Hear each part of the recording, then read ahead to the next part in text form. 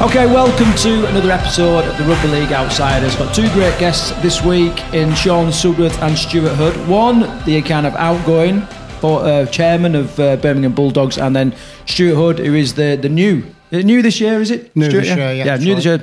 Chairman of the Birmingham Bulldogs. We're going to discuss their journey through Rugby League to this settee right now. We'll also tackle 6 breaking news stories from around the region and a couple from the wider game, including Graham Berry, who is absolutely knocked off his milestone with his fundraising for MND, which is great, a local lad who's doing good stuff.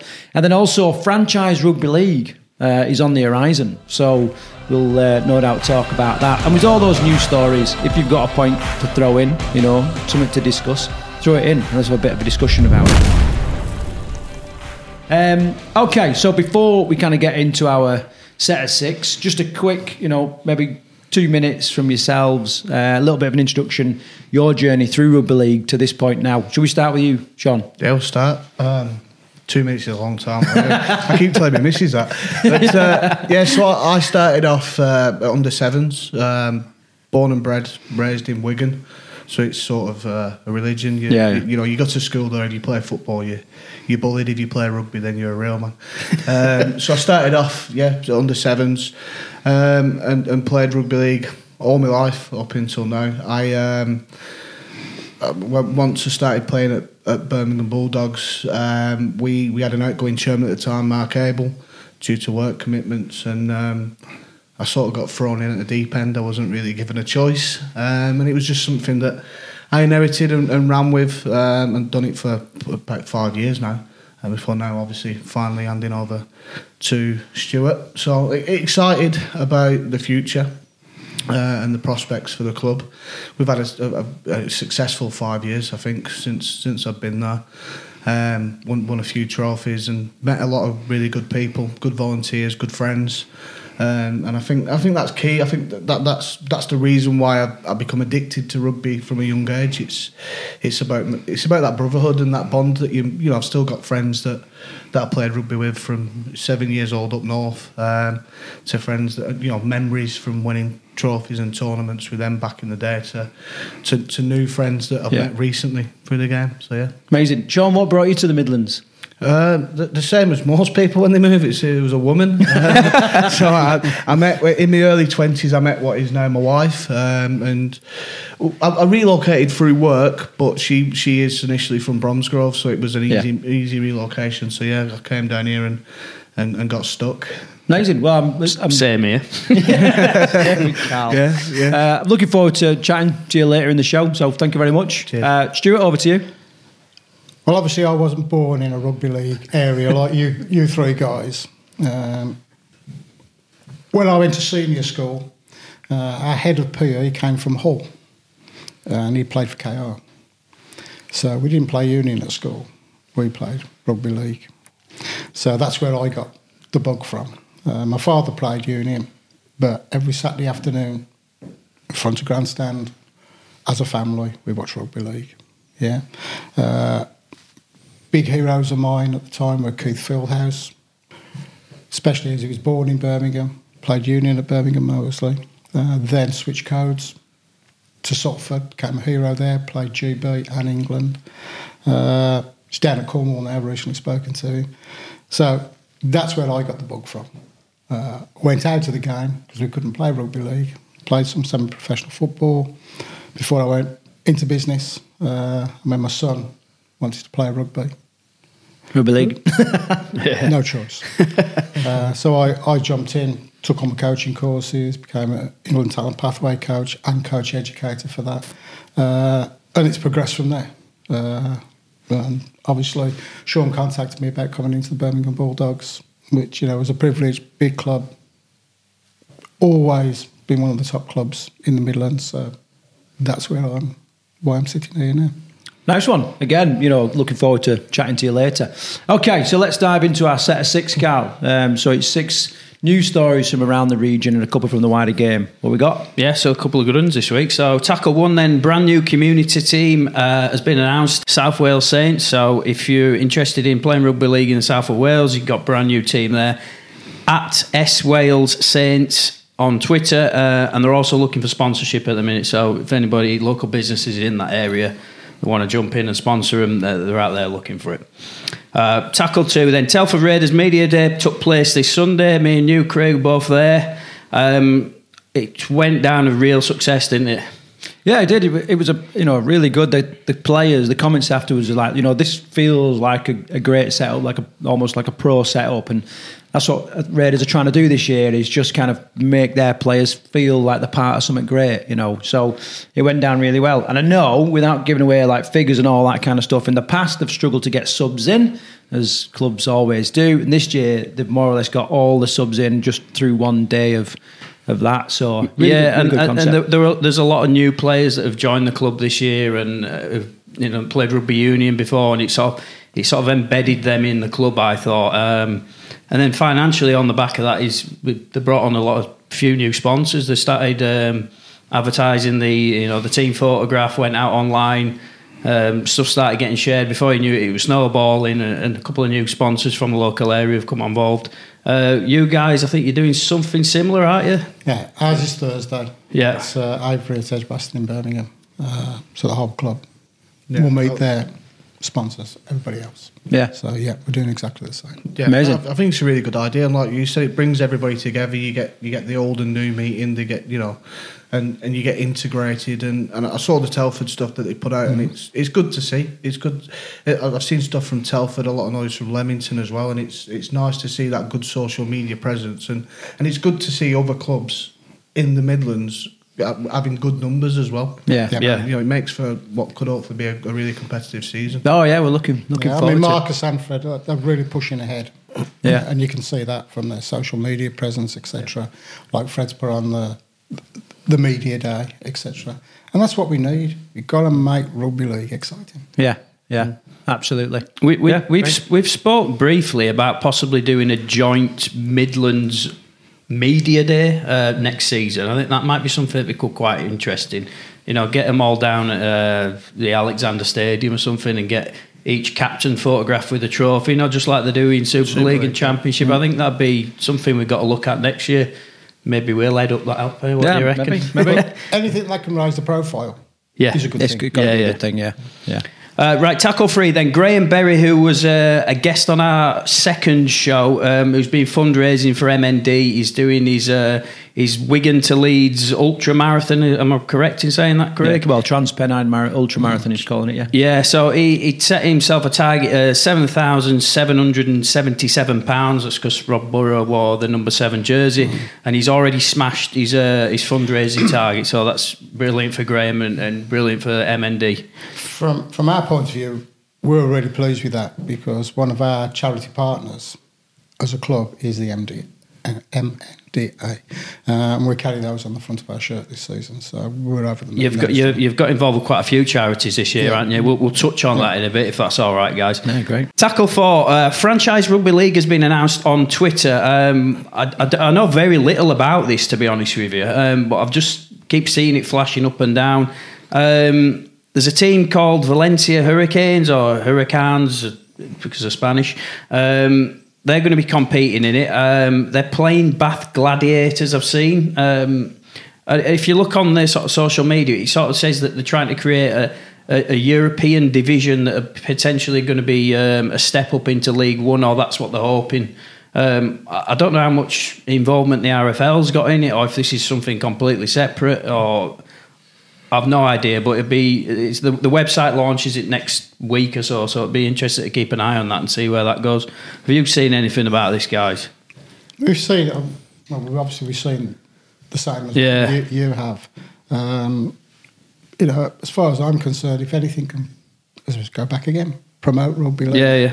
Yeah, and everybody's behind it, whether it fails or succeeds, as long as it raises the profile. Well, I think for teams in Europe, it's probably a good thing, isn't it? Because I imagine there's not many teams in Spain. So, if they can create some sort of European amateur semi-pro division, or however it might be, it'd be interesting, I think. There are a number of teams in Spain now. Yeah.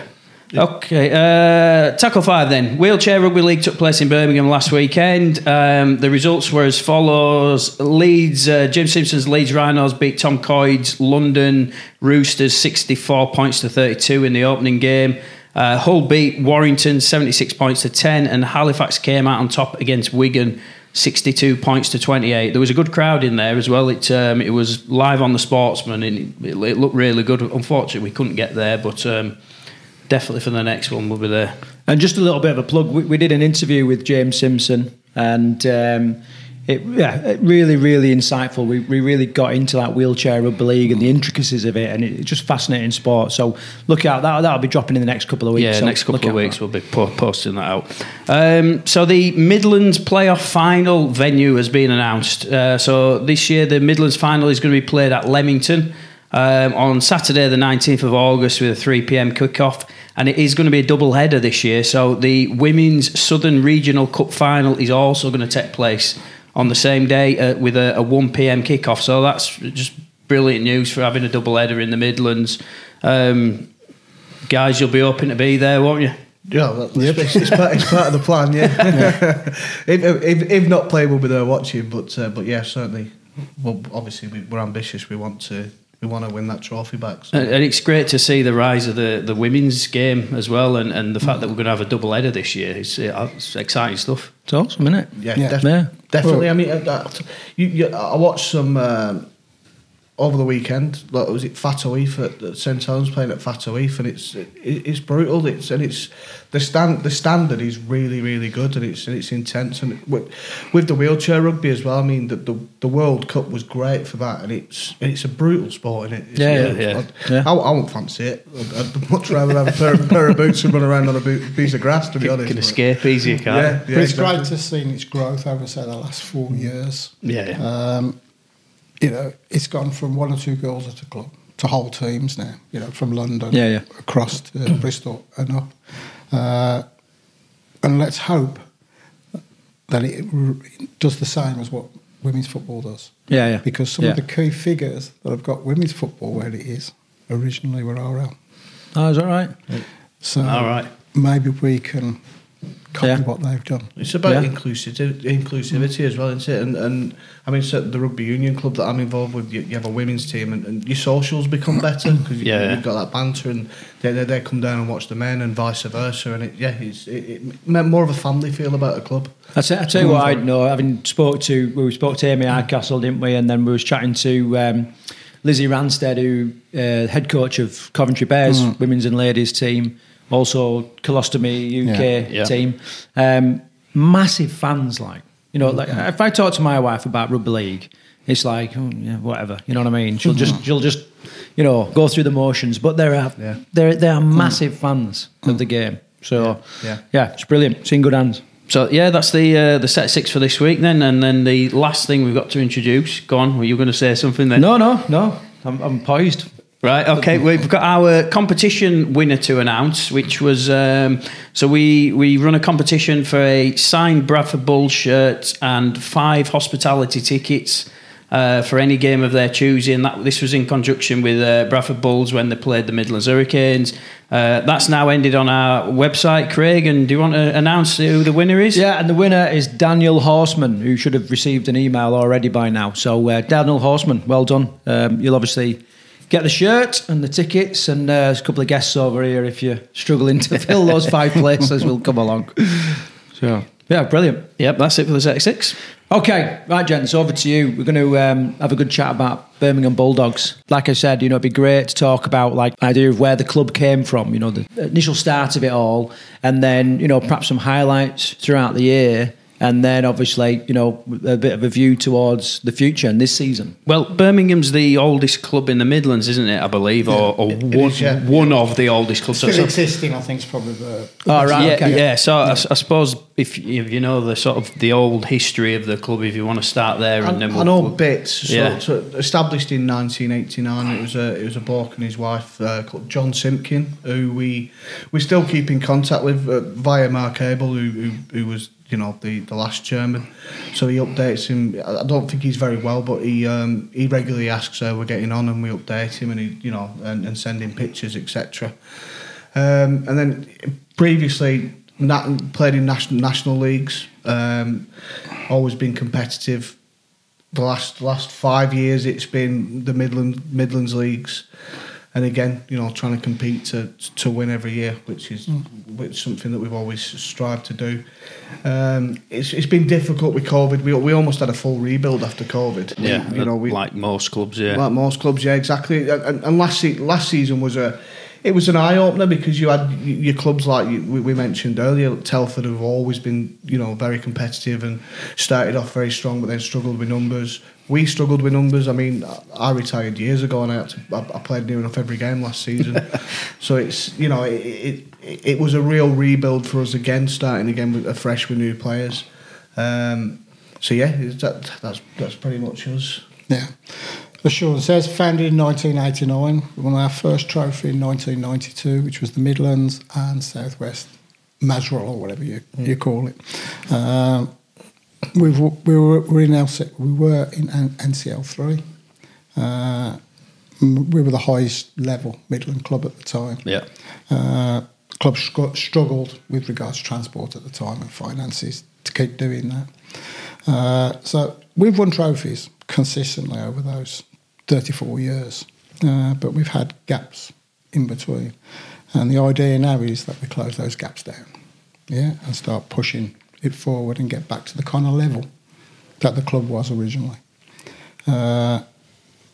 It's not going to be easy, but it's something that you have to target. I think if you don't target to do something, you don't go anywhere, and that's what Sean and the committee asked me to come in and do, was to push that forwards. Yeah, so basically we want organic growth, and Stuart's right. So over the last 5 years I've been doing it, or doing the chairman role, and it's been survival year on year, and just existing and making sure we get a first team out and we've got a kit and everybody's happy. Where it was, I had to look and be honest with myself, and say, can I take it to the next level? We need, for years we've been talking about setting up development squads and getting juniors involved, but it's one thing talking about it and it's another thing delivering it. And historically Stuart has delivered on that at previous clubs, so that's why my background, I work in a commercial role, so I want to be able to focus on things like generating revenue through sponsorships and marketing, that sort of stuff. So I reached out to Stuart because of his experience and because I've seen what I'd seen previously, with a view to so Stuart can run all the back of house stuff, take the club forward, set a plan as well. So we've got like a plan for year 1, a plan for year 3, plan for year 5, and we can do it. We can grow organically.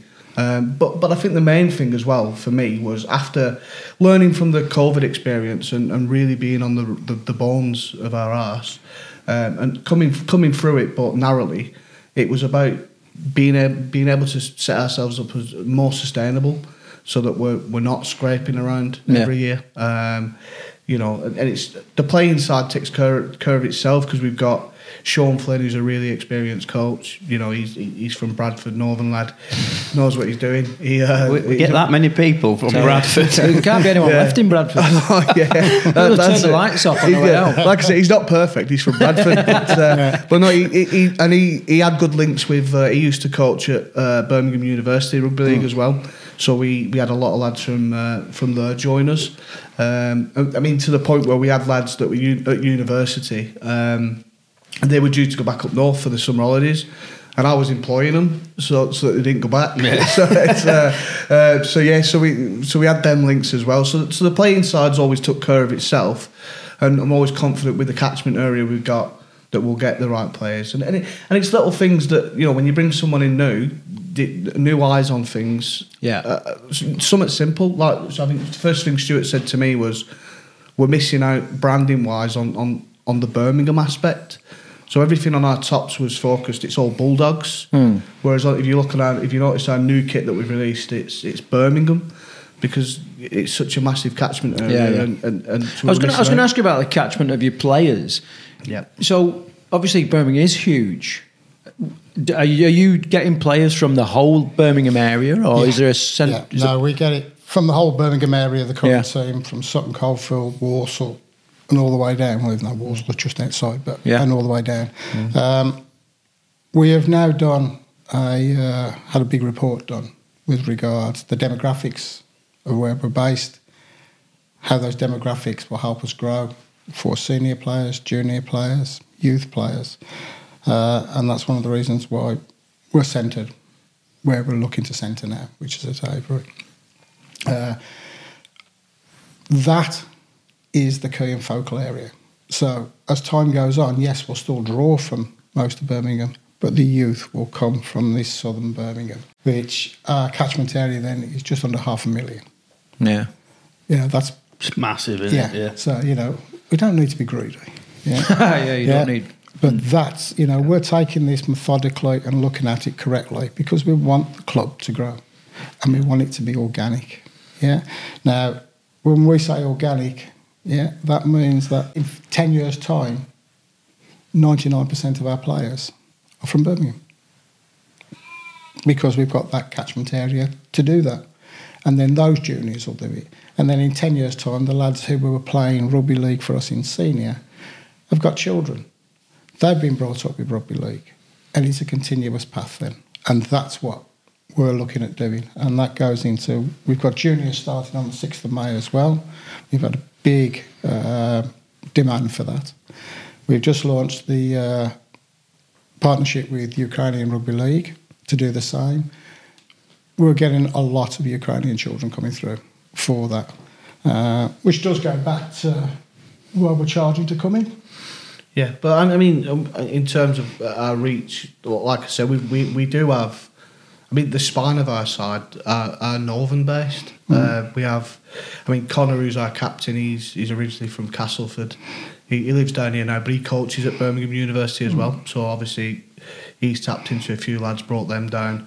We got the likes of Alex Best, who he played at Stanley in Leeds. So he's from Leeds. He's the one that I gave a job. There was no way I was letting him go back. He played for Great Britain students, etc. So we got we got a good. We're lucky in terms of we got a spine of players, certainly in our halfback roles, that are all born and bred Northerners and know the game inside out. I wonder how many halfbacks playing in Midlands are actually from up north. Probably most of them. Well, you've just mentioned two. Yeah. Last week we had Leamington on, Northerners. Yeah.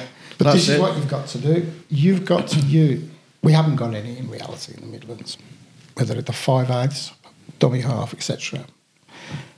So you've got to have that northern knowledge and skill to allow these lads or girls to learn from. If you don't, then the progression stops. So for the next few years, whether it's us, Telford or wherever, we have to have that mingling of raw talent with experience because you can't learn unless somebody's there to learn from and teach you. Like you say, hopefully not in the future, but I just think at the minute, rugby league in the Midlands, I think the demographic of the Midlands dictates that it's majority rugby union, isn't it? So if we're all honest, that's what it is. Yeah. So having the northern lads within the squad helps with that education process. But hopefully, like Stuart said, in 10 years' time, if you've got an abundance of lads who have played rugby league here, then they have their kids and they bring them up on rugby league, and it's so hopefully you get to the stage where you get good quality. I don't even think it takes that long, to be honest with you, because if you tap into a few rugby union clubs and you've got some strong rugby union clubs around you, and you get those players on, it doesn't take long to mould a good rugby union player into a good rugby league player. No, it doesn't, and that's now. Yeah. Right? And that's been going on for a fair while. What we're looking at is bringing in the 13, 14, 15, 16-year-olds and bringing those through. Yeah. So we have a continuous pathway of players coming through. No, yeah, I understand. And that's what that's our aim, that's our target, that's our plan. Exactly what Telford's done. You look at what Fred did there, and I remember speaking to him once in the pub after a game, and you had junior sides playing in the Northwest Counties leagues. And that's they're playing regular rugby league at a high standard then. So once they become of age where they can play first team rugby, you're embedding players that know what they're doing. Yeah. So it's that model that we want to build, and we're behind, and we need to catch up. And that's what I'm saying. That was part of the reasons for the handover. I think New Ravens are going to reap the rewards in years to come, because their junior setup, it seems to be really, really good. They've got loads of teams playing this year. Their first teams predominantly struggled a little bit, without being too disrespectful to them, but I think in the next couple of years, I think the Ravens are going to be one of the stronger teams in the Midlands, because they've developed their juniors so well. Yeah, they're definitely putting a club together rather than just a team. And that's, we've spoke about that before, haven't we? That, that's what survives, isn't it? Like, teams come and go, but the club, the club has like some legs. Yeah, I think with Ravens, I think they're the complete opposite to us. Almost, if you were to merge us and Ravens together, we'd have a very, very strong club, like you said. I think I've got a lot of respect for Jason and what he does there, and in terms of the youth and the development and what they do in the community as well. I mean, I spent a couple of years there, and we used to go out to schools and do coaching in schools, and I've got a lot of admiration for that. The reason when I say me and Sean Flynn broke away from there and we set up Hawks and then obviously merged with Bulldogs, was solely down to the fact that I'd gone from playing National League Rugby League, and I sort of was falling out of love with the idea of turning up on a Saturday with just 9 of us and getting thumped, and you could only do that for so long, which is the reason why we moved away. But it was just, we had different visions, but like I said, absolutely nothing wrong with what they're doing, and I hope that they do reap the rewards from it in the next couple of years, because they are great for the community sport. And that's what it should be all about, is the community. Yeah. That's why we're going down the junior and youth side. We're also working with SVP charity. We're going to be going into schools with those, providing free coaching. Yeah? And it's to develop this community side. So we're doing other things as well, which will come out shortly, as you'll see online. But this whole community thing is what we're building the club around. You're absolutely correct with regard to the differential between the team and the club. Yeah? We are now becoming a club. That's why I have juniors, youth, we've got volunteers. So everything is the core of a club, and everything is being bred that way. Would you agree? Yeah, and that's the difference from last season to now. If you speak to a lad, a lot of them, they're oblivious, aren't they? Because they just turn up and they want nice stash and they want good training, and that's it. But we worked hard in the off season, working behind closed doors to start setting the foundations for a sustainable future and for developing youth and getting out and involved in the community more, and all them sort of things are coming to fruition now, and so it's going to be interesting to see, and I can't wait. I know Stu's probably the same, that for the first day where we get there and in May and we turn up and we start coaching juniors, and I mean we might get 2, we might get 3, we might get 4. Is the junior setup, is that brand new for this year then? Brand new, right? It hasn't been done for 14 years. Birmingham's predominantly just been a senior team. Right, okay. Yeah, so... Yeah, I mean, well... do you have you got your coaches in place? Is the setup there? Yeah, it's all done. That was all done before we even put it out, because obviously you don't put something out and end up with nobody, because you just lose everybody again. But this all goes back, pre-season, shall we say. We had a report done to see what we needed to do to make the club sustainable, not just now, but in the future, but also why players didn't stay. And that's not just with us, that's with lots of other Midland clubs as well, because there has been a slow derivation, also with support, and also with finance, sponsors, etc. And that report came back and told us that the big top number 1 complaint from players was player safety. Really? With regards to pitches. Yeah? Because remember, you're getting a lot of union, and some of these are contracted players. They see those pitches, they play on them once. Yeah, and remember, when we've been involved in this, same as you, for a long time, you don't always get if you're playing to a rugby union pitch, you don't always get the first pitch, you get the second pitch. Yeah. But it's the hard pitches, etc. So that was the first one. The second one was care, have you got physios, etc. And you've seen we've set up a medical team, yeah? This is directly from that report. With spectators, it was turning up in the middle of nowhere to watch a game, have to walk half a mile for a drink, half a mile to go to the toilet and things like that. Yeah. They take the kids with them, there's nothing for the kids to do. And we all know kids don't just stand there and watch when they're 5 or 6 just watching the rugby league and going, wow. And also, if it was rainy, they were covered in mud, etc., etc. So the reason why we're looking to move to Avery is to solve those two problems. Avery is... which rugby union club play there? Bourneville. Did you play there a couple of years ago? We did, yeah. So I think we played you guys. I'm going to say, in a semi-final. I remember playing at that ground. You had Jay Bailey playing for you that day, didn't you? I think I remember. I don't know, mate. Yeah, he'd come back. He'd been at Saints, and he'd come. Ricky. Sorry, Ricky. Bailey, Yeah. so he played against us that day, and that's why I remember it. But so I mean, I remember when we played there, and we had the likes of yourselves and Derby coming playing us in semi-finals and whatever, and everybody commented on how good of a setup it was that we had. Down to little things like, you take advantage of the fact that there's a water tap by the dugout. So you don't have to keep sending one of your subs to go and fill the water, but nobody wants to do that, do they? But it's little things like that, and the setup upstairs in the bar area, and you got the viewing balcony and stuff. So it's just a miles more professional. Like you said, with Telford's opening day, it's professional, and when everything feels professional for the players, that they feel loved, and I think ultimately they want to perform better as well as a result of it. And because of those type of facilities, the last part of the report was, why don't we get lots of money in? And a lot of it came back, the sponsors couldn't see the value of spending to watch, for all that. Yeah. Whereas at Avery, we're now selling tables, 6 tables at X amount. You've seen the prices, and we're selling them. Yeah, so because I can see the value. Right, and that's why. So obviously, now I've taken over the more commercial side of trying to sell these hospitality tickets and reach out to sponsors. And I think already, £25 head, we got 20 sold.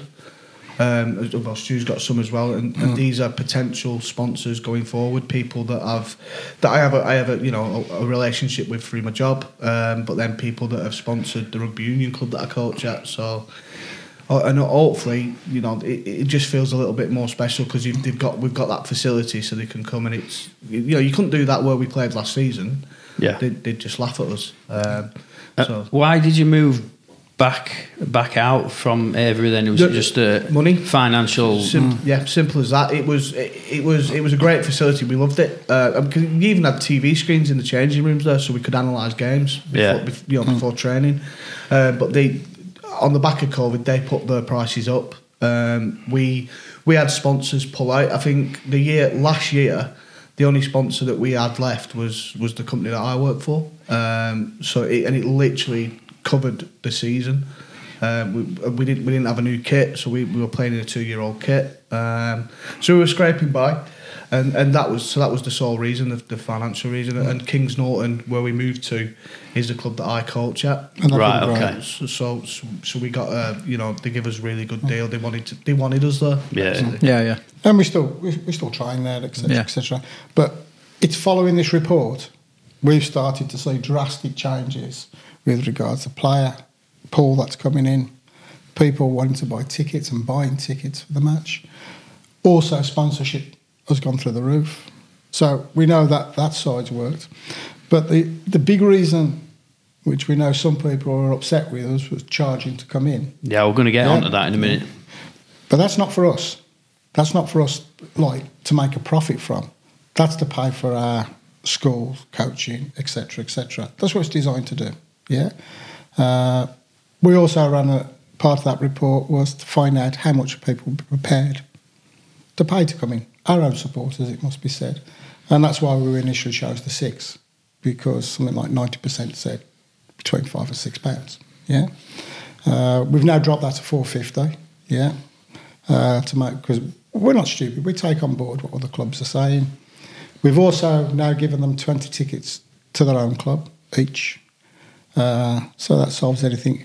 And unlike some clubs who said that we were going to charge for players and physios to come in, we never were. It was never said. It was just totally untrue.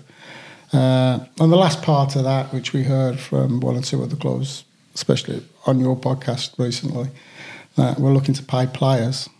Have we ever looked to pay players? No, I don't think they actually said that. No. They said he said what's next. Yeah, he said like he didn't actually say he was paying players. Yeah, no, we have.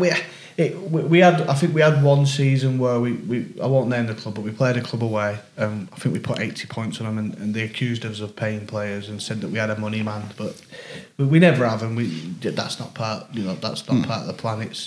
It's solely like I said earlier. It's about being sustainable, and it's about not being able to put back into the community. And I mean, we want to set up youth. That means we need coaches. Coaches need qualifications, and qualifications cost money. And it's as simple as that, basically. And as you're both well know, you don't get granting. No. No, you don't. No, so we're going back to the charging for tickets, obviously I've got to delve into it a little bit deeper, because I mentioned it the other week, and I said, look, I ain't paying £6 to go. Well, I certainly won't want my missus to pay £6 to come and watch me play against Birmingham. I just didn't think I've seen you play. I wouldn't pay £6 either. I just don't. I didn't think it was sort of right. I mean, if I'm playing devil's advocate, do you not think it would be better to not charge people to come in, and then you're going to reap the rewards with getting more people coming down and getting more people spending over the bar? We don't own the bar, so you're losing out there. Because I mean, if we owned the bar and we owned the facilities, then 100%. But I mean, the difference is, like when I played up at Rolls-Bridge or wherever up north, the rugby league club is your own. And you make money behind the bar. But it's not. We're having to hire these facilities, and they're not giving you're not taking a cut from the bar sales or anything like that. No. If we did, we'd be millionaires, because I'd love a drink afterwards, love a social. But no, unfortunately not. So it's about. Yeah, but at the end of the day, 90%, 95% of those supporters will be paying to come in on our own. Yeah, I mean, I think now you've said that you're going to be giving tickets to the away travelling team. I suppose that's a lot better. I think that's going to sit with people a lot better. Nobody ever asked the question. Yeah, we never said we wasn't. It was never. I mean, it was never about. We were never going to charge players to come and play rugby. That's just ridiculous. Yeah. I mean, you go back to we travelled. We played Coventry away last season. In Birmingham, at Birmingham Solihull, and they didn't provide food. They advertised the food, and we had to pay for the food. Yeah. We're not impacting players' pockets. They're coming. They're playing on great facilities, and they're getting good food afterwards. Yeah, every player will be fed. And I don't mean a sausage and chips. They will be fed properly. Any officials that are coming from the other clubs, so their chairman or vice presidents or whatever, they get a pre-match meal. And we told all the clubs this. Yeah. What more can we do? No, not more than that. No. And it's about we're trying to attract sponsors and more of. So it's about being able to offer them something different as well. So thinking outside the box there, and if we have a facility where we can put on tables and food, and then they watch the game, and the thing with Avery as well, you got the balcony, so you can watch the game and you're right next to the bar. So or you can go down. It's up to them. Then it adds to that match day experience, and they'll also be handing out the man of the match award at the end of the game. So it's about that. It's about making it feel a bit more professional. Yeah. And it's important as well to stress that it is at the moment the plan. We've only planned it for the first game of the season because it is trial and error. We're going to see how it works for the first game because it does cost a lot of money, and them facilities cost a lot, and we have to make sure we can. Well, as it stands now, financially, it looks like it's going to be a success. Yeah. But it's gone down very well in the city. We've got local and regional councillors coming down to the match. We've also got possibility of a very, very senior politician coming down from West Midlands, plus the charities that we spoke about earlier. So it's proving to be a good draw, and more than what we hoped for. You seem to be very ambitious. That's the sort of the vibe I'm getting from you. Is there an idea of progressing Birmingham further than sort of playing in the Midlands, or is it? Do you always see yourself just as a community team? We have to see. Everybody has human nature. Ambitions, You want to do better than what you did last year, or you want the best for your kids. Everything else. So we need to see how this season goes and get this one over, because this is a big rebuilding season. The following season, then we can put a lot of those foundations are in place and we can move forward. And let's see where we do go. Yeah. We're not saying we want to go to the NCL. We haven't said we want to be a League One side, etc., etc. We need to take one step at a time, and let's see how far we can take the club. We know that we have all the big things that the IMG are looking for: population, youth, all the bits and pieces. It's down to people like me and Sean to make sure we put all those together to form not just bits of a jigsaw, but a whole piece. And the more pieces that we find that fit, the farther we can go. I mean, I think that's the easiest way to explain. I think I'd be lying if I said that I wanted my ambition for the club to lie solely in playing Midlands Rugby League. Down the line, somewhere in the future, it would be nice if we can achieve to play in a national league again. Solely because Midlands Rugby League, they keep calling it a development league, and the longer they keep calling it and classing it as a development league, it will always be a development league. Yeah. And there's been such a mixed band. You get the likes of Telford who can field a team home and away every week. Leamington are now, but in the past you've had the likes of Ravens to we've had it in the past where we've paid for facilities and then Ravens have pulled out on us the day before a game. And then you see things like obviously Derby and what Derby have done, and Sherwood and gone on to be very successful. Nottingham, but they've had Nottingham. But the thing is, geographically, we can't play in a Yorkshire League. So the only other route then is to potentially eventually be back in the national leagues. Yeah. But then that it might not be realistic because you have to look at where we are geographically, the amount it would cost.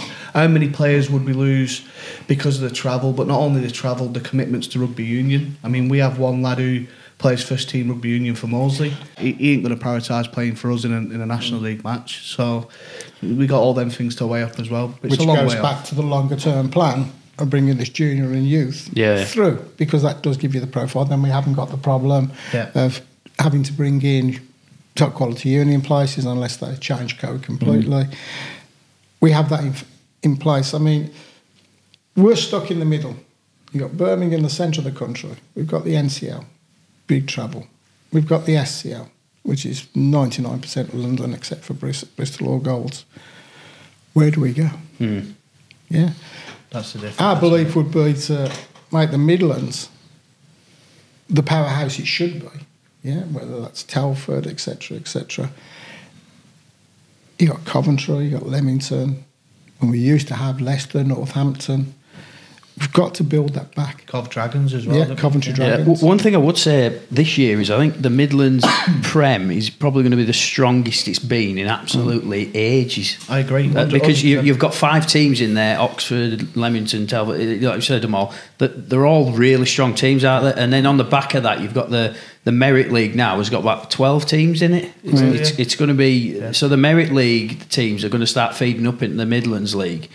I think competition is going to be fierce this year. 100%, and I hope that's so. good. Yeah, I hope so. I remember, was it 3 years ago when we played Leamington twice and put 80 points on them twice?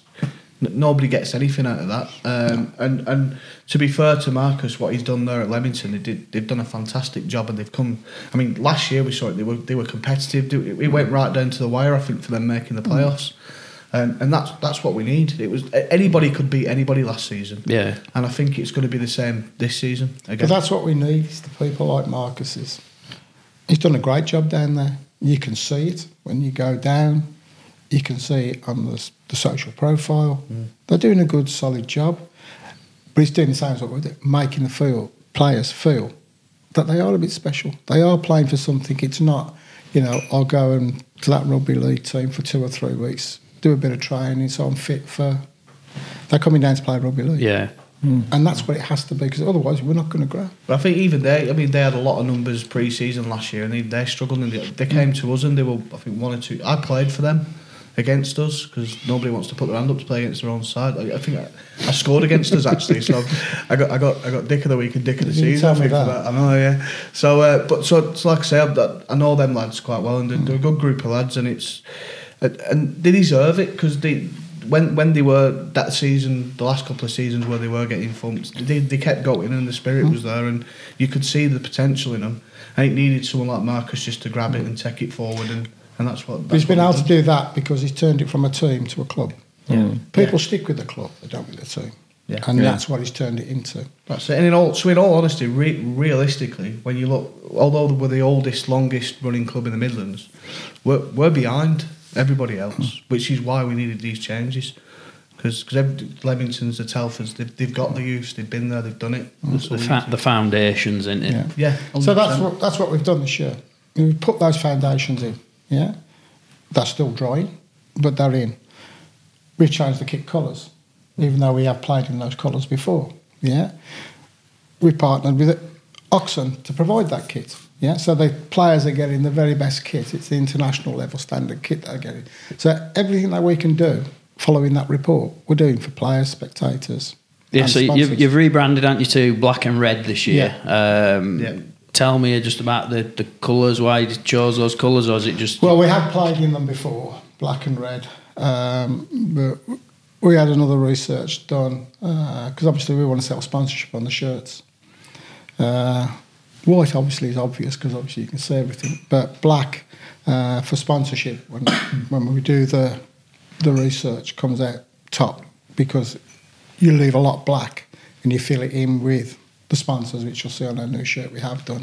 So that's the main reason. One, we played in it before, and secondly was the branding research that we'd had done.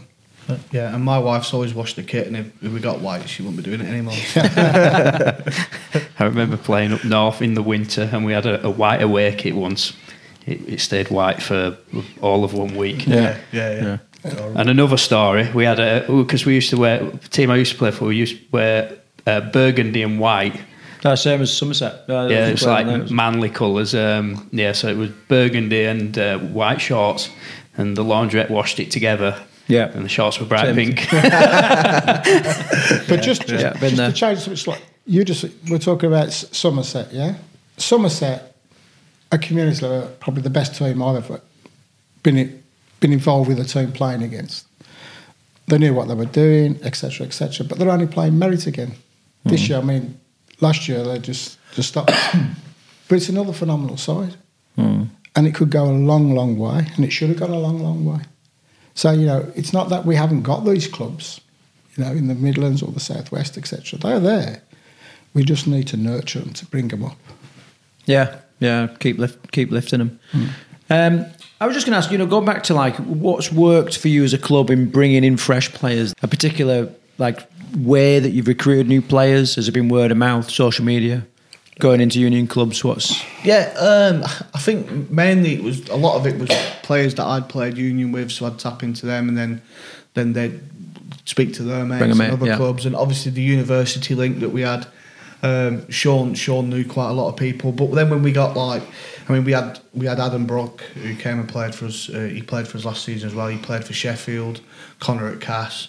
We're Northerners, we're gobshites. We spread the word. I've been in the gym, and I think that was another good thing as well that we did. Every season I made sure that we always had warm-up tops and stash, so that they felt part of a club. Yeah. And I think I remember there was umpteen occasions where lads had just been in the gym and people had approached them and rugby league. I didn't know they had rugby league around here.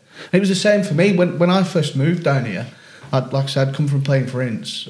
I was working in leisure, and I went and played. I went and signed at rugby union at Moseley, and the reason I did that is because I didn't know that there was a rugby league base down here. The awareness just wasn't there, which is why the things like with the Telford post, the Leamington post, the more noise there is around the Midlands, the more people are going to know about it and get involved. Because Sean's got a great way with the players. It's beyond comparison. Really good with it. But a lot of our new players have come off our rebranding. Yeah. Social media. And social media. And we've had a big influx of them. And they're coming as far from Warsaw, over to us. But when they get here, they see there's a team of 5 physios. They got any problems, they're there. And it's just this whole field. So they then bring somebody else. They see it's good. They bring somebody else. the guys that you brought in, they're bringing other people again now. Yeah, so it's not really about recruitment. It's about retention. Yeah, and how we retain them. And I mean, little things again. Like last season, we started. So I'd get down early. We've got another lad, Ash Vaughan. He's a great volunteer. He used to meet me there early before every game, and we'd have all the shirts. Charlie Robinson as well, another lad. He printed off all the names, and we used to put the names on the pegs. All the shirts were on the pegs. The shorts folded. The socks. A banana, an energy drink, and a bag of Haribo's. So we'd make sure we had that as a setup before every game. We spoke about this sort of thing before, me and Craig. It's like the 1%ers that make all the difference to people, isn't it? Yeah, 100%. And I remember, because it was a ball ache getting down there, don't get me wrong, and I'd get a headache from the wife because I've not cut the grass or whatever. But you get down there, and then when you see them turning up and walking in, taking pictures and putting it on their own social media, it was worth it. It was worth it. And when it goes back to, like I said, we're having the warm up tops, so we used to get them, bring them back, wash them, so that we didn't lose any. We had them every week, squad number on, and when you go out, then everybody looks the part. They look like a good side. And I remember being a kid when we used to turn up at places like Wigan St Pat's and Oral St James, and you'd turn up, and if you were playing, this is where I was at Inley, and you'd see like we were all in makeshift tops, like something I borrowed off my dad or something, and you've got these lads warming up in full tracksuits and jackets, and it's intimidating just looking at it because they look the part, and that's what we want. But it's also amazing to be part of. 100%, It's that team again. And I think the main reason for our success last season in terms of on the pitch, because like I said, we started afresh with a completely new set of lads, was like the likes of Sean, Ash, Connor, certainly, Brookie. In the background, we had this opportunity. We saw it as an opportunity with the new set of lads. It was like, let's get the culture right. We want players that want to train. We want, after the lad who started off as captain, Charlie Robinson, he insisted when the lads came in after a game, we all sat there. We had a crate of beer. We all sat there. We had a beer together. So if you can play 18 minutes of rugby together, you can have a beer together. You stand up, you raise a toast to the lad who's made his debut, and someone who scored an amazing try, whatever. And it was just about that culture and creating a brotherhood. So that everybody, when they go out on the pitch, you know that the person next to you is going to fight for you. And that was the real change last season, was the culture, I think. Well, just fast forward now, if you will, just project your mind and think about, the end of the season. How will you know that kind of Birmingham have had a good season? The end of this season coming? Well, I think once you win the league and you go into a league as reigning champions, so to speak, there's only one way you can measure the success, and that's by retaining it, isn't there? Even though, like I said, I do believe that this year it will be harder. But I think that's the only way we can class on the field as success. So just to put the pressure on Stuart, do you know what I mean? We won it when I was chairman. But yeah, I mean, for the first time, it is retaining that championship, or getting as close as we physically can. But another key points it would be that the juniors are up and running. Yeah, our schools are up and running. What we're doing with the charities is up and running. What we're doing with the Ukrainian kids is up and running.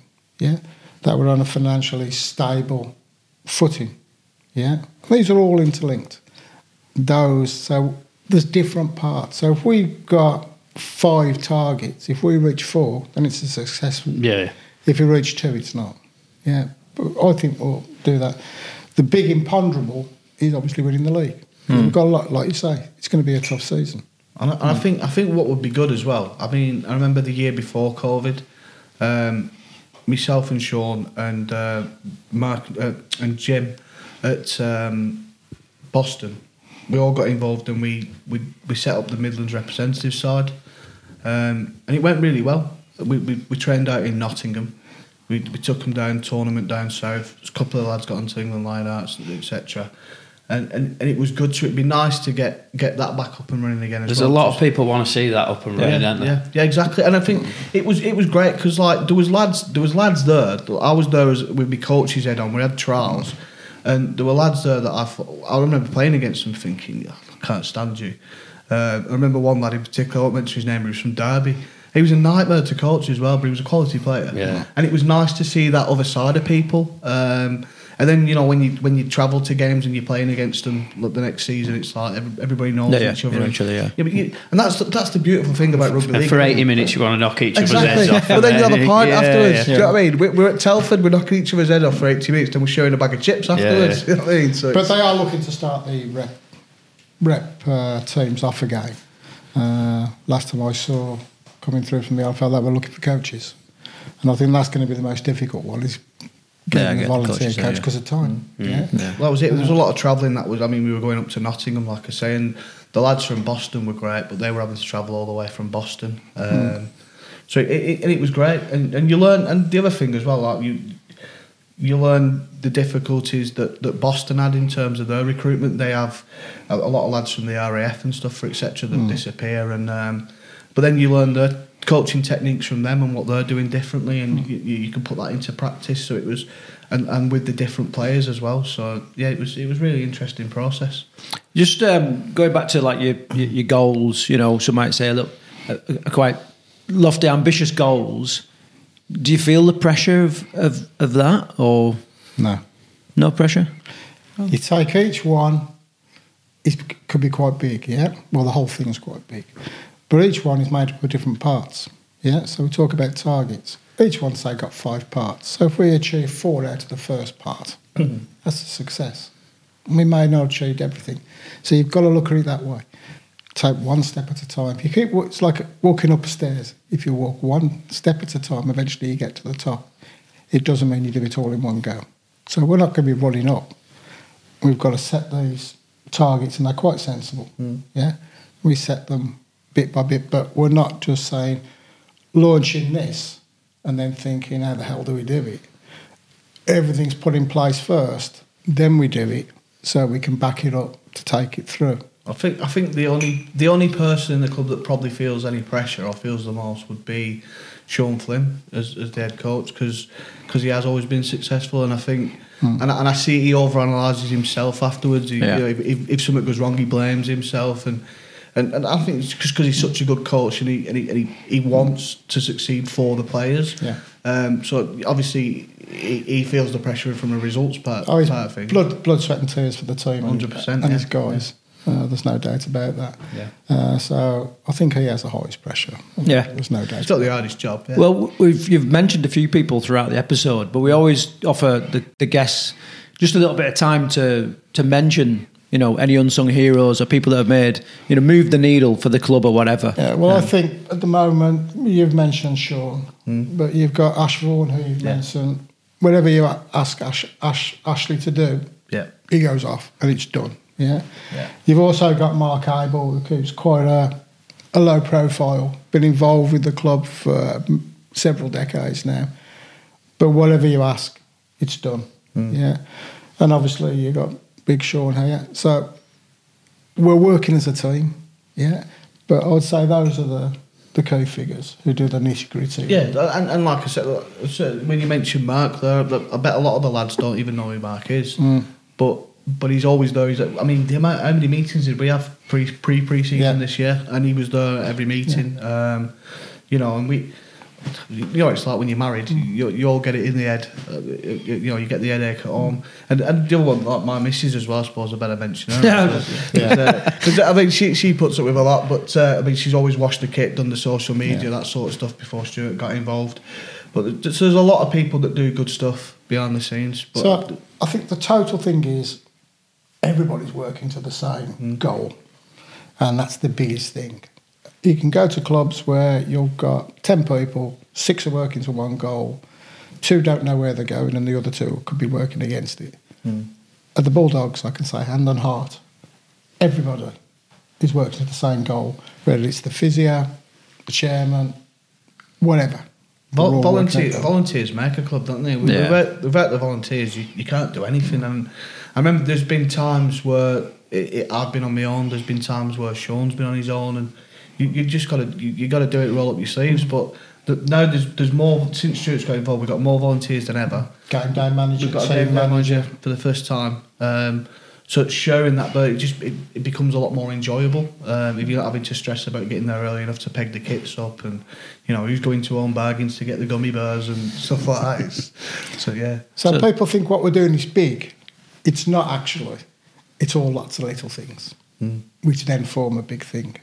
So I think we're in no rush to get to that end point. We just do as much as we can. Yeah. Looking at this big shiny trophy, then the 5 teams in the Midlands Premier competing for this year. How's your first team squad shaping up then at the minute? If you I don't know, like if you're going to compare it to last year, this time last year, are you in we're stronger than last year? Yeah, you're in a better place. We're stronger than last year. We've got a lot of new faces. Some good new talent coming. Yeah, good new talent. We got the lads. We've got that link back with the university that we didn't have last season because Sean, through his commitments at home or whatever, had stopped coaching the university the year before, so we didn't have them filtering through. But now we've got Connor, he's coaching them, so he's brought 4 or 5 of them down. And like I said, we've really added to that culture. But as well, because there were so many players that played for us last season, where it was the first season with a taste of rugby league. They've gone back to their clubs then, their rugby union clubs, and brought some of their mates down with them. Yeah. And we had some start last year from the northwest, but they're now living down here, young lads as well, 18, 19, 20, 22. Yeah. And they're really good players. But also, playing to Avery has also started bringing us in a lot of good union, like contract level players as well, because they want to play there. Yeah. So it's a mixture. Right? Yeah. We are definitely stronger. Yeah. But then everyone else is. Well, it seems that way. There's definitely great numbers around, which is really exciting. So that's good. Anything else, Carlo? No, I think we've touched on most. Is there anything you guys have wanted to talk about that we haven't spoken about? I think our main part is just the community side, that we're pushing the community side. We decided at the start of the season we'd partner with 3 charities, 1 international, 1 national, 1 local. The international one is Lepra, who obviously by the name deal with leprosy in northern India, Pakistan, Bangladesh. The national one is the Motor Neurone Disease Association. And then the local one is the SVP, who are based in Birmingham. They work in deprived areas with deprived children, etc., etc. So we're going to be working with them to provide coaching. They can come down to us for coaching, but we'll also go into their centres and coach as well wherever it's possible.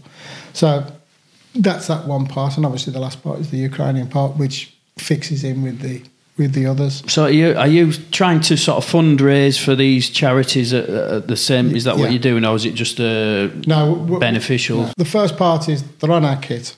Yeah. They'll be in our programmes. We will be producing glossy programmes for every match, no matter where we play. They've been on our social media. We will fundraise for them as well. Yeah, we'll use it. We can use it as team events, team building events. Yeah. Whether we do Snowdon or some sort of challenges, but that'll be the idea. So it's a team event rolled into raising for charity. I mean, we're not just linked with them this year; it's the following year and going forwards from there. So we're not doing this. Well, we'll do it this year. It's going to give us a good name. We're not. This is a long-term process. So that obviously with the MNDA, that's why we're pleased. Your man's done his journey on his super marathon. Okay, lads, brilliant talking to you and learning more about Birmingham. A real good aged club with lots of depth, and really interesting listening to you both. All right, we're going to move over to our fun prediction. I don't know how fun this is, all right, but we're going to have fun prediction round and look at the fixtures ahead of next week. So before we do, I take it you're a big Wigan supporter here, Sean. Yeah. Absolutely through and through. Yeah, well, I played at Lee for a number of years though, so I have a soft spot for Lee. So right. I like seeing them do well, but Wigan, yeah. Yeah, cool. Lee doing brilliant this year. Yeah. Stuart, what about you? Obviously, I was brought up support KR, but I can't say that this week because I'm at FC on Sunday. So. Right. Okay.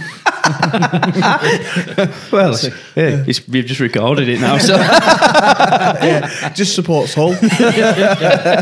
all clubs. Right, Craig. Last week you smashed it. You pulled one back, didn't you? Yeah. So you're 1 point behind me now. And Birmingham, this is your first competition of the year, so you've got to beat Leamington. Right. So Pete got 3 and Toby got 5. Yeah. Bless him. He was caught up with that. Did you see Toby was giving some stick on social media? Yeah, he didn't like it, did he? Pete put some of them little, crying emojis. Right, okay, first game then is St Helens v Warrington. St Helens starting to struggle. Uncharacteristically starting to struggle. Warrington, they lost, didn't they, to Wigan, yeah. So a big game that. It was their sort of chance to prove the real deal, and they came up short. Go on, I'll let you go first. I thought they had a try chalked off that shouldn't have been though. But, yeah, we all thought that. Yeah. Apart from the video. I weren't complaining, but yeah. You know what? I'm gonna go Saints at home. I think they need to bounce back, and they've still got the same squad. They've got the players around them to do it. So I'm gonna go for a Warrington wobble and Saints win. Right, cool. I'm going the other way. I'm going Warrington. I think you got two very different styles of game, and I think that St Helens' style will play into Warrington's hands. Right. For me, I talked to a few touch players last night about this, and we're sort of saying, Saints are in almost the same stage Leeds was a few years ago, where a lot of their players retired all of a sudden, and the team went downhill for quite a while afterwards, and maybe we're still recovering now, and maybe Saints are at that point now. They've got some aged players. I'm going to go Warrington. Okay, and because of that, I'm going Wire as well. Oh yeah, yeah. I think even though they lost to Wigan last week, they were still there or thereabouts. There wasn't much in it, and it was one of them games that could have gone either way. I thought it was quite fun that they did lose, because the old "it's Warrington's year" joke started coming back out like they do every single year when they start losing. So yeah, but I think I don't know what's going on with Saints at the minute. I don't think they're quite at the races. Just told you what's happening with Saints. I mean, you are expert over here. I mean, how old's Robbie now? Is he like? That's what I'm saying. 102. Yeah, 100. Yeah. Just a little bit younger I than think Carl. the mix is just imbalanced. I think that's Yeah. Wire for me then. Right, next game is the Friday night fixture, Castleford against Hull KR. You always have to go first, and then we decide what we're doing after that. Yeah, okay. I think all KR, and I think comfortably, to be honest. I think Cass they don't look at the races this season. Hull look pretty steady. I think they'll progress well. So yeah, I'm going to go all KR comfortably. I would totally agree with that. I like Cass as a club and how they work, but yeah, they're not there this year. No. So it's something wrong in the back of that club. Yeah, same as for me. Yeah, Okay. same as for me. Clean sweep for OKR. OKR are flying, I think, at the minute. So yeah. I'll tell you what's interesting about OKR is that Tony Smith built this squad from the ground up, and now he's gone to the other side of Hull and gone to a struggling team. So he's not reaping the rewards of his success that the team is built. I suppose that's what Tony Smith's good at. And he builds teams up, doesn't he? He's a challenge man. Yeah, he is, isn't he? Yeah, he loves a challenge. It seems a shame for him that he's not reaping the rewards of Hull KR's success now. No, he's Mr. Underdog, isn't he? Yeah, loves an underdog. Loves it. Right, next one's a big game. Big game, this one. The Leopards versus the Rhinos.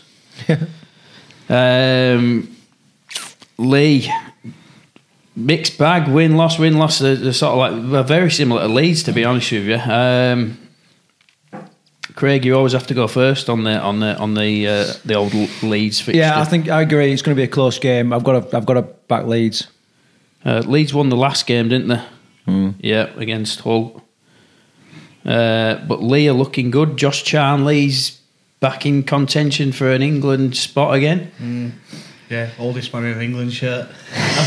He deserves it though. He does, yeah, 100%. Yeah, I think, to be honest, I think they've been getting good crowds at Lee as well, at Lee Sports Village. So I think they'll have a good crowd on, a big atmosphere. Didn't they have Robbie Williams the other week? Yeah, they've been Did he doing. turn They've been doing. Not the actual Robbie Williams. Was it not? No, sake. But they've been doing. They've used their initiative and they started doing the like live local bands and stuff before the game. And they to pull the crowd Another in, band this week, haven't we? Yeah, so you know what, I think with the momentum of last week's win, that comfortable win against Wakey, I don't think they weren't at the best either against Wakefield, but they won comfortably, which is the side of a good side. So for me, I think with the home crowd behind them, I think Lee might scrape it. Yeah, I think it'll be like that. It's got the buzz going there. It's in the fans, it's in the players. So I think it'd be really comfortable. A quick one, shirt, love it or hate it? Well, I think Gets us talking. I think the fact that it's not really a leopard either, is it? It's a bloody snow leopard or a and I've got there's a lad that works for me, Daryl, and he won salesperson of the quarter last quarter, and I changed his certificate to leopard of the quarter. He hates it. Do you know they bought a season ticket there, and with your season ticket you got a free shirt. That's how desperate they had to get rid of him. I mean, when you're walking around, you got a leopard's ass on your back. No, I'm not a fan at all. Yeah, but you also got red eyes on your nipples. Yeah, but I mean, how do you go from being a centurion to a leopard? It's bad. But they've got planned different ones for different periods as well now, from what I could understand. Is that right? Yeah. All because their owner's favourite animal's a leopard. I mean, I like pandas, but I'm not going to go out dressed as one. Do you know what I mean? Birmingham Pandas, yeah. You heard it here first. That's getting clicked. That's the real reason why the kit's gone black. Have we all gone? No, I ain't gone. I've Lee for me. Yeah. Oh, fuck off, Carl. Yeah, I think. Too old to go against fucking Leeds. Yeah. Well, yeah, but I like what Lee are doing, so. All right. You'll be sorry. Is that 3-1? Is that you think you're 3-1. going to pull a point back and go level next week? Yeah. We'll see. Sunday then, Salford Red Devils versus Catalan. It's at Salford. Sure. Yeah. Good luck with that. Lottery. I think it's going to be close. Salford look really good this year. Brilliant. I'm going to go Catalan. I'm going to go Catalan, but I reckon it's going to be as close as 6. Narrow win. What's the reason for the Catalan? What tipped you over the edge? I just picked one out. I just tossed a coin in my head. It's like I can hear my two brain cells clanging together, and it come up with Catalan. Yeah, nice one. Yeah, Stuart. I think if my head was rolling, I'd say Catalan just. Yeah. But my heart will roll with Salford, so it'd be Salford. Yeah, Ooh. I'm going Salford. Salford's been my second team this year, and so I'm going to go Salford. They play a good brand of rugby, but not as good as the one that Catalan are going to play this week. So I'm going Catalan. Here we go. I'll be 2 points ahead. No chance. That was a confident Catalan shout as well. Catalan have been great this year. The last 2, haven't they? Yeah. How great's that? Yeah. But I can't see him losing 3, and that's the truth. I can't see him losing 3. No, right. Fair enough. The next game then, Dull FC versus Huddersfield Giants. You're looking at me again. Yeah. It goes like this. It goes like this. He's very cushy. Go straight first, because we know what Stuart's is going to be. It's going to be Hull FC. Yeah. So you're there. You're at the game this weekend. Yeah. Any reason you're going, or just Let's have a chat. right? Okay. Oh, networking. Oh, yeah. Got a story to tell or not? A secret? Oh, it's a bit of a secret at the moment. See a man about a dog. Or 2. Yeah. It's I'm gonna go Hull. I don't think Huddersfield look that strong this year, and I think Hull they're due a good result, and I think they'll get one this weekend. Local derby as well, tasty. They've not been playing as bad as some of the results show. Suggest. Yeah.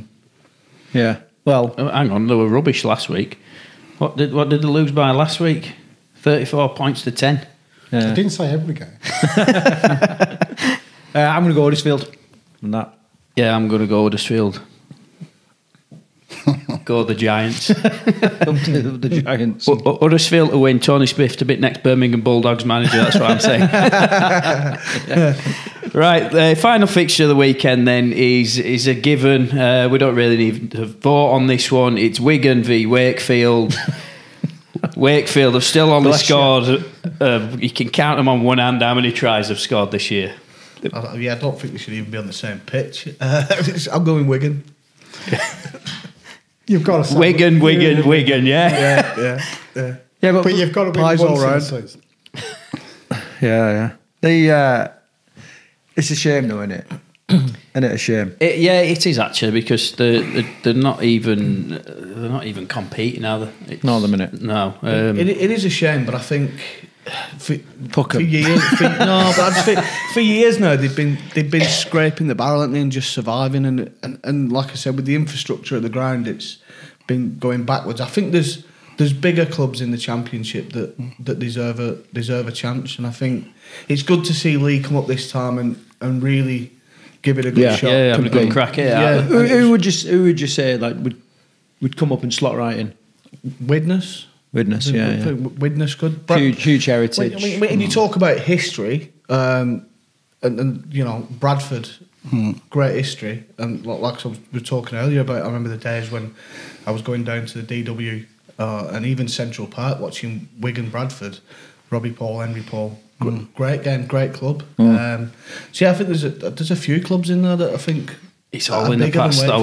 What about Featherstone are the team on the pitch that are absolutely smashing it out? Yeah, they're the ones that are on the roll. Yeah, 100%. I just feel sorry for the Trinity, because it's probably the worst season that could ever happen.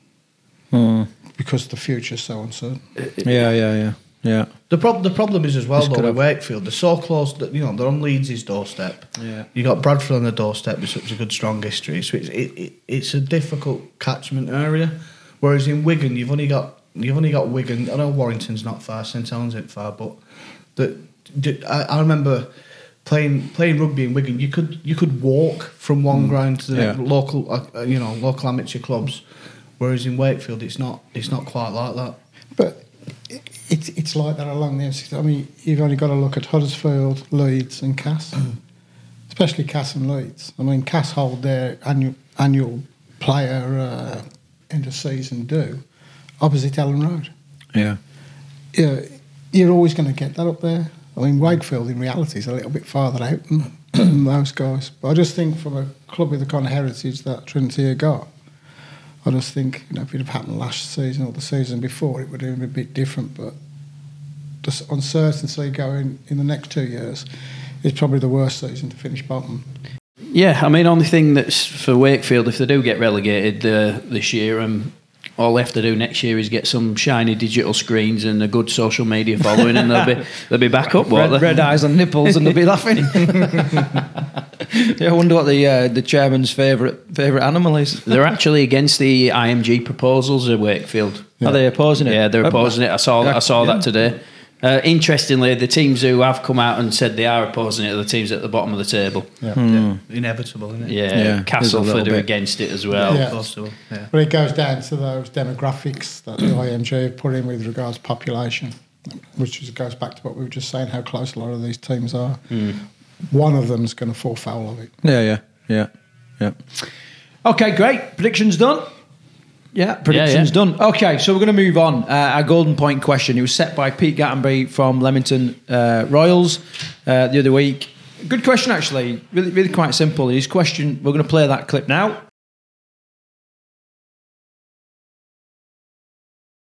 All right, just to summarise then from Pete, the question was, what do the clubs in the Midlands as a whole need to do to make the game more exciting and more engaging? So... Yeah, for me, it's about what we discussed earlier, exactly what a lot of clubs are doing this year that we haven't done before, and that is the social media presence. And like we said with Leamington, Covbears, the inclusivity, so adding the women's game to it as well, so there's more competition there. So I think the more social media presence, the more the word spreads, the more competitive the league can be, and then we can sort of put the Midlands on the map as a real rugby league area. And I think Hurricanes as well, being in the professional game, certainly helps the region. And I think if there was a closer link to the Hurricanes in terms of a progression path, that would certainly benefit the Midlands, I think. Yeah, you had an hospitality day down at Midlands, did you? Did you go? Me and Mark Abel. Oh, you went down there, yeah. What do you think? It was good? It was all right, yeah. Yeah, quality. Stuart, what was your... I think the whole thing is you can't raise the profile of something. Well, let me start again. You can't do anything unless people know that you're there. Yeah? Business is where you are.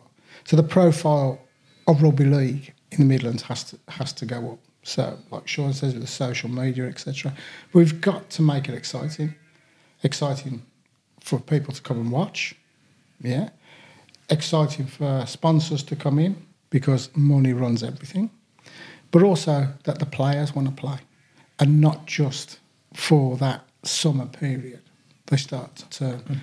But you've got to make sure that people in the Midlands know that rugby league exists. We all think it does because we're all involved in it. Yeah, but you go in the centre of Birmingham and say, who's the rugby league team? They couldn't name it. The Hurricanes, Birmingham Bulldogs, anybody. As far as they're concerned, it doesn't exist, so we've got to raise that.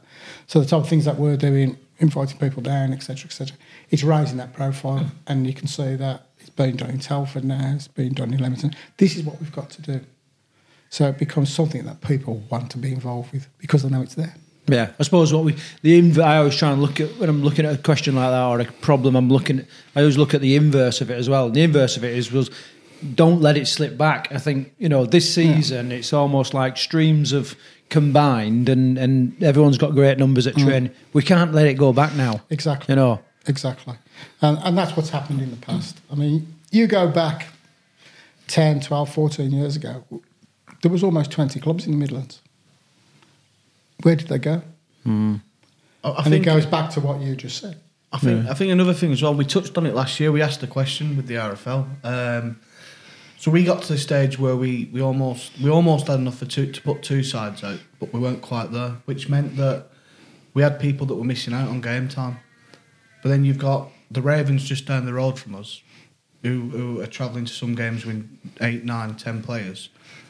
Surely we should introduce like some sort of loan system, some like combined team or something. Yeah, if they're not playing, they're not even in the same competition. They're in the Merit League, so therefore we should be able to say, there you go, game time, go and play for the Ravens, go and put a shirt on for them.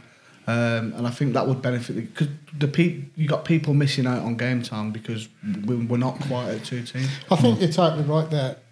It hits a brick wall when you got this that everybody's built walls around their own garden. Yeah, I'm not going to have your players. I'm not going to lend you our players. It's that type of thing, and I think that has to go. Yeah, it was like when Leamington came. Rugby. Well, when Leamington came to us, we spoke. Marcus was open with me beforehand. Said we're struggling numbers wise, and I said to him, "Look, come over. We've got numbers. We won't make you players. We will play 13 on 13. Yeah. We have to reshuffle stuff or reshuffle." It's about a game of rugby, and the lads want to play 13 on 13. They want it competitive, and we had lads that put their hand up and put a shirt on for them on the day, and and then after that, because the thing is, if they didn't manage to turn up and play in that game and compete, the chances are that you dwindle and go backwards. What kind of effect? Yeah, because you see that the games are off, whereas it actually ended up being a really close game. And then they springboarded on from that. So, and I think the more we can do to engage and help each other, the better it is for the community game. I think the big key thing is we have to work together. Not in isolation, but we have to work together. We all love the game. Yeah, we're all playing rugby league. We're all running rugby league clubs. We cannot do it in isolation because we have nobody to play. We have to work together. And I think that's my be all and end all. Great. Carlo, from you, I mean, what's your take on it? You've normally got an opinion. How to make the game more exciting in the Midlands. Two things I want to see. Big rivalries being bigged up on social media, whether they're genuine or not. I think it gauges interest. I don't know what you guys think about that. I said this other week, didn't I? Yeah. Well, we did it with the. I think you mentioned it with Leamington about and it was like I know you touched on we advertised it as the rivalry in the Midlands and they're not far from Coventry, but I mean people were talking about it. You were talking about it whether it was good or not. That rivalry isn't just this year. It goes back 20 years. Prior to the only seasons we haven't played each other and there's been a big rivalry is when Bulls were in the NCL and then when Coventry went professionally in League One, those are the only seasons that there wasn't that big rivalry there. It's always been the big game. Like I said, regardless of whether it's good press or bad press, people were talking about a rugby game in the Midlands. I agree, and I think bigging up your rivalries is the one thing we've got to do in the Midlands, and as long as behind the scenes everyone's cooperating with each other and as it should be. But I think if you put it out there, it's a bit of a grudge match. Yeah, people are going to be interested, and like you've done with the Cov game, it's a repeat of last year's final. Yeah. People are talking about it. Good thing. So that's the first thing I do. Big up the rivalries. And the second thing I do to make Midlands League a little bit more interesting is run a sort of separate cup competition, whether it's a sevens or a nines or something like that. Yeah. It's a day festival. We've actually spoke about this on another episode, which I haven't aired yet. But I think that'll be quite an interesting thing to do. That would be a good idea. I mean, you could run a nines over the weekend. Yeah. We have plenty of blank weekends. That could be done. It's done and dusted quickly. But it raises a lot. It also brings a lot of revenue in as well.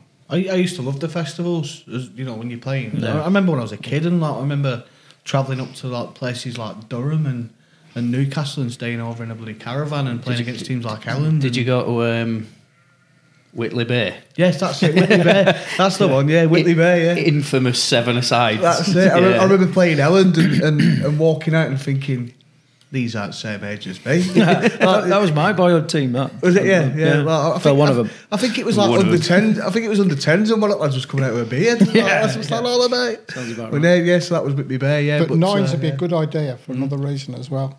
We're talking about the men's. There's a lot of clubs who've got maybe 10, 11, 12 ladies. Can't field the full team, but could play nines, which gives them a chance to play against other teams and gives it as a benchmark to come up from. I think as well, you can invite clubs from outside of the region, can't you? I remember played in one years ago. It was at Bromsgrove, and you had like Bedford Tigers come down, and I played in that one. Emil Stags, I got sent off. I probably did. We played a New Zealand touring team. That was it, yeah. Yes. Oh, that sounds familiar. I wonder if I played in that. You might have done. Some Maori dropped his knees on the back of my head as I scored, and then all hell broke loose. And that's when there was two teams in Coventry there as well, because you remember Cov Warriors. I remember Cov Dragons. Yeah, there was Cov Dragons, Cov Warriors, and then you had Wolverhampton at the side as well. I think I was playing for Wolverhampton. It was when they amalgamated. It was just Wolverhampton. Yeah. Brilliant. Solved all the world's problems, haven't we? Yeah, as we always do. All the rugby league problems. Right, lads, listen, it's been great chatting to you. Like you said, clearly a club with lots of depth, and it's really interesting. So I wish you all the best for the season. And for me, thank you very much for joining us and sharing your story and your goals and all that kind of stuff.